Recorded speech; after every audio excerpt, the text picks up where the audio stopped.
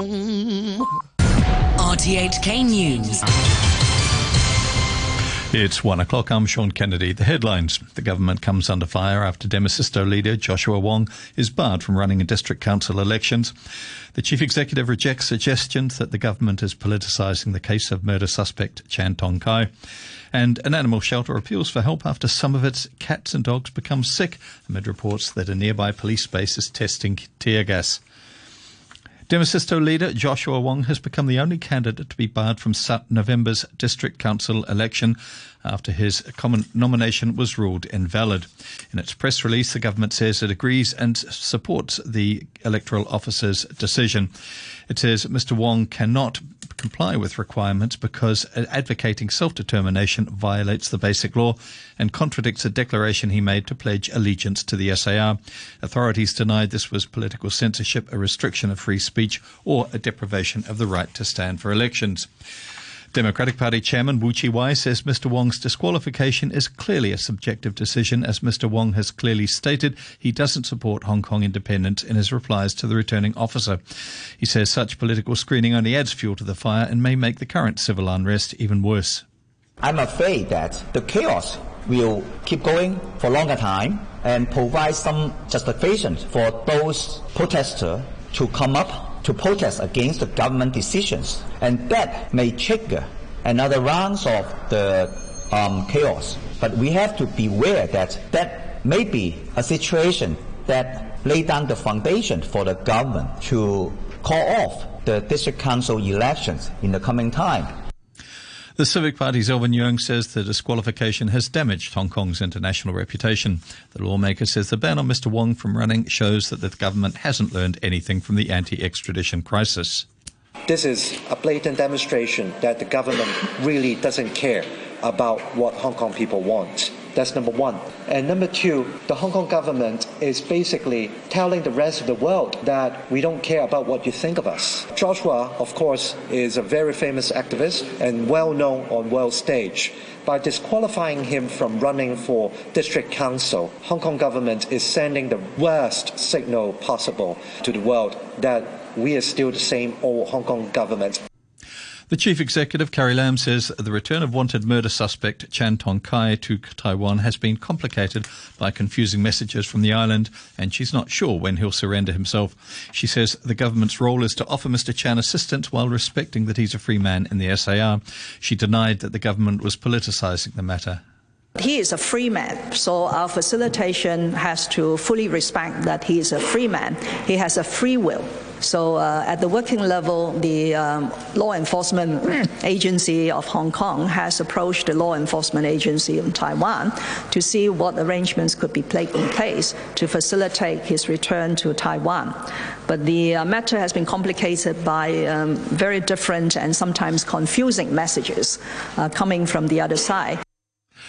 Mrs. Lam also defended the Department of Justice and the Police Commissioner's successful move to apply for an injunction to ban people from doxing officers and their family, rejecting concerns that the government has been selective in offering privacy protection. When asked why the government did not attempt to provide the same protection for all members of the public, including the many journalists and protesters who have been victims of doxing, Mrs. Lam said there's no question that police were the chief targets in the past 4 months. There is also no dispute that the main target of this doxing is the police. It's a police officer. I gather that over 2,000 policemen and maybe their families have been put to that sort of intimidation. So for the Secretary for Justice and the Commissioner of Police to take that route of applying for an interim injunction is understandable, because we don't have the necessary effective legislations to tackle that issue. So interim injunction is one of the legal means to address the problem. Mrs. Lam also dismissed as speculation a Financial Times article saying Beijing planned to replace her. She says the central government remains confident in her leadership. And she also warned of a very likely negative growth this year and urged LegCo's Finance Committee and Public Works Committee to quickly approve the government's recently announced funding boosts to help the economy. She says the government will announce the latest estimates for the third quarter on Thursday. If the SAR does have 2 consecutive quarters of contraction, it would constitute a technical recession. An animal shelter in Kyun Mun is appealing for assistance after several of the cats and animals and dogs there started coughing and vomiting yesterday amid claims that tear gas was being tested at a nearby police base.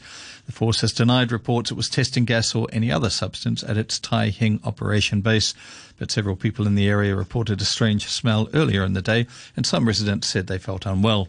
The Paw in Hand Animal Shelter appealed for help yesterday after some of its volunteers and the animals showed signs of discomfort. Terry Ng is from the shelter. We call lots of volunteers to come and move the animals to their house to live temporarily. And we need to clean out our shelter. And now most of the volunteers have come to our shelter and they start cleaning our place. The animals are staying at their home now. The Secretary for Food and Health, Sophia Chan, has dismissed concerns of tear gas contaminating produce at Yau Ma Tei Fruit Market. Lawmakers at a LegCo panel meeting asked her about the health impact of eating fruit tainted by tear gas released by police during protests. Professor Chan said it was no different to other contaminants that could be washed off. Her response prompted the professional guild's Shu Ka-chun to offer her a pear he bought from the market. Medical doctor and Civic Party lawmaker Kwok Ka-ki called her remarks quite irresponsible. As we know, the tear gas is now containing a lot of different chemicals, including CS and a lot of different organic solvent. The metabolite from CS including cyanide and some carcinogenic substance, which is very difficult to get it off simply by washing with water. It was proven to be, it would stay on the surface of whatever particles like the human skin, the food stuff, or even on the walls. A survey by the DAB says over 70% of respondents have a negative outlook on Hong Kong's economy in the coming year, the highest since the survey began in 2004. The party polled 570 people in July and found only about 13% have a positive view. Consumer confidence was down to 65.4 points compared to 72.4 last December. The DAB says the public expressed concern about the Sino-US trade war and the protests. Spring Cheung is the party's deputy spokesperson on commerce and industry. The global economic downturns, right? So nowadays, if we don't stop the violence, many shops will close, right? And all the people to lose their jobs. So maybe in the tens of thousands of jobs and collapse in the retail and tourism sectors. I think this is all people agree with this. An executive member of the Hong Kong Journalists Association has expressed support for reporters who interrupted yesterday's police briefing to protest at police treatment of the media. Ronson Chan agreed with criticism that the journalists should focus on their duties instead of disrupting press conferences, but he also said violence from police against frontline reporters covering protests meant they had to speak out.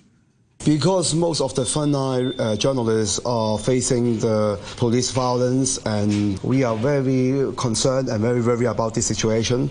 And I think most of the frontline journalists agree that such situation is not satisfactory. We admire and thank you those reporters who come out to speak for us.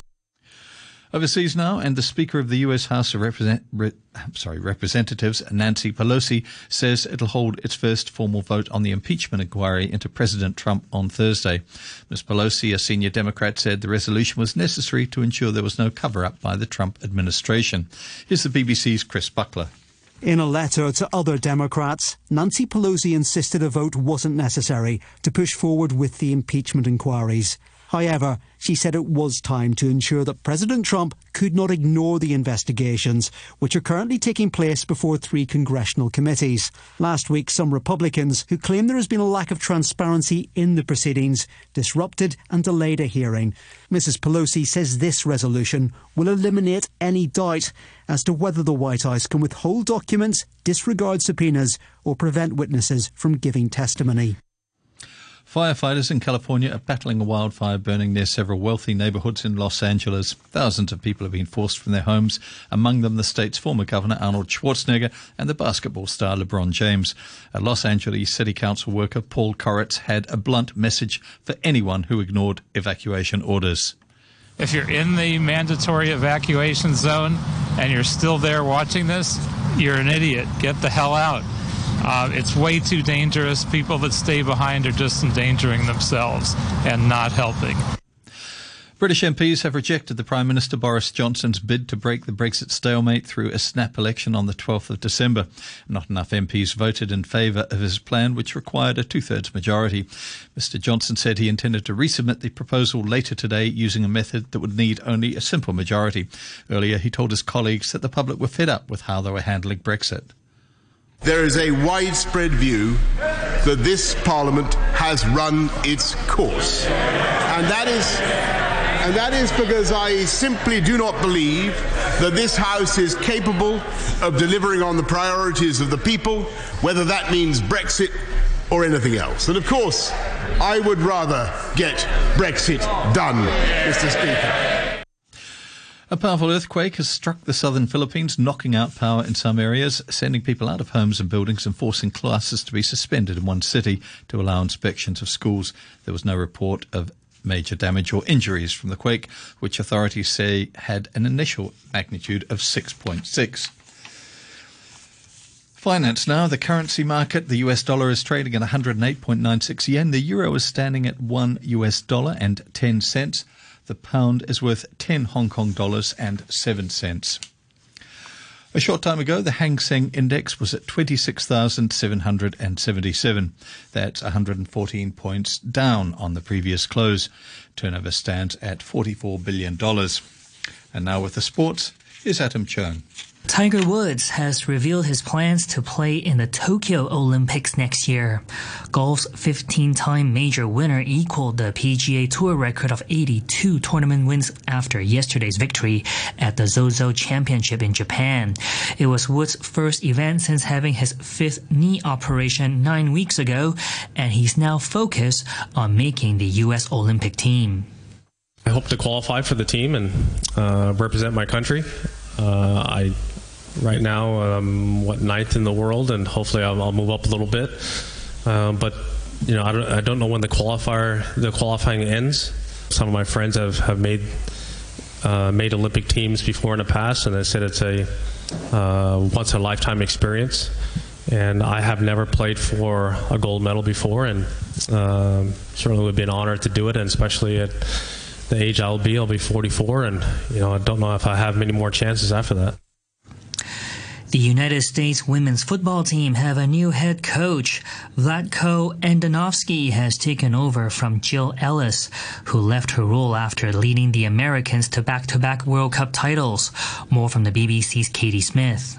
Andonovski takes over from Jill Ellis, who stepped down earlier this month after guiding the side to 2 World Cups.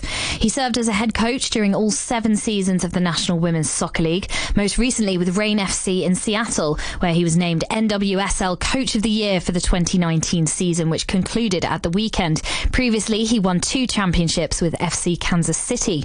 Andonovski will begin his role immediately with matches next month against Sweden and Costa Rica.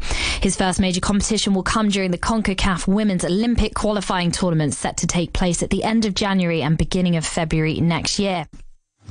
The Pittsburgh Steelers overcame a slow start to deny the Miami Dolphins their first win in the NFL season. Mason Rudolph threw for 251 yards and 2 touchdowns to lead the Steelers to victory by a score of 27-14. The Dolphins blew a 14-point first-quarter lead and lost for the 7th time in 7 games. Pittsburgh improved to 3-4. In the NBA, Russell Westbrook was victorious on his first visit to Oklahoma City since being traded to Houston in the offseason. The Rockets beat the Thunder 116-112, with Westbrook scoring 21 points against his old team. He was 1 assist shy of a triple-double. James Harden led the Rockets with 40 points. Elsewhere, Joel Embiid had 36 points as the Philadelphia 76ers beat the Atlanta Hawks 105-103. The Sixers are the only unbeaten team in the East. And the New York Knicks beat the Chicago Bulls 105-98 to record their first win of the season. And that's your look at sports. And to end the news, the top stories once again. The government comes under fire after Demosisto leader Joshua Wong is barred from running in district council elections. The chief executive rejects suggestions that the government is politicising the case of murder suspect Chan Tong Kai. And an animal shelter appeals for help after some of its cats and dogs become sick amid reports that a nearby police base is testing tear gas. The news From RTHK. A sunny morning. The smell of freshly baked pineapple buns. The ding-ding of a tram as we head to work. Neighbors laughing. The beguiling beauty of our harbour and skyline. This wonderful city has been built with the love and sweat of everyone. Treasure Hong Kong, our home.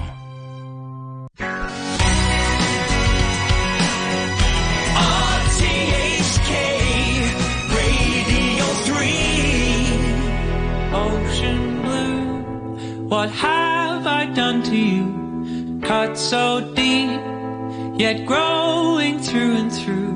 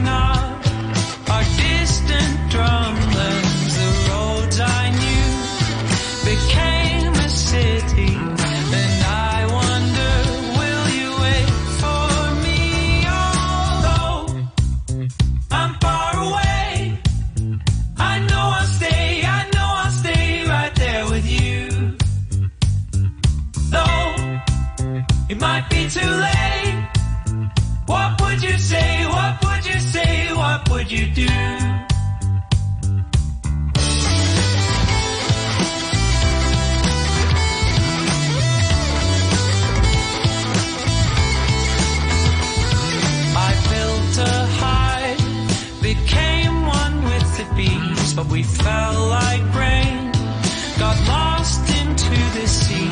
If I don't know, the wind will carry me, so just hold tight. Though I'm far away, I know I'll stay right there with you. No, it might be too late. What would you say? What would you say? What would you do? Over and over many setting suns, I have run, I have waited for the rain to come.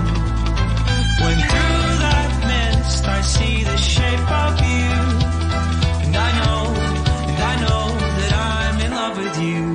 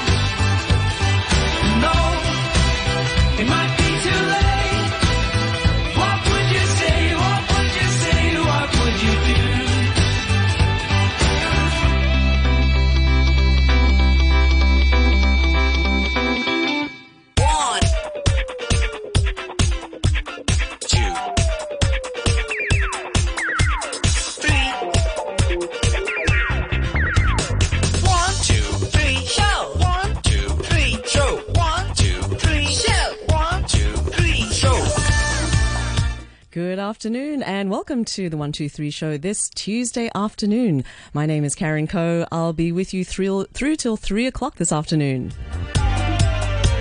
A big thanks to Phil Whelan for this morning's Morning Brew. And coming up on our show today, it's Tuesday, meaning it's Tuesday, so we're going to check in with our food and drink reporter Andrew Dambina. He'll tell us what's been happening in the world of wining and dining. That's after 1:30 p.m. And after 2 p.m, we help you with a digital health check. So if you didn't know, October is Cybersecurity Awareness Month. Just how good are you at protecting one of your most precious assets, your data? Bill Micah, Global Head of Recovery Operations at EMIDR, is going to join us in the studio after 2 o'clock to talk about threats and solutions. And we'll also have another track from our album of the week, which is Sandara Karma's Euphilus's Alphabet.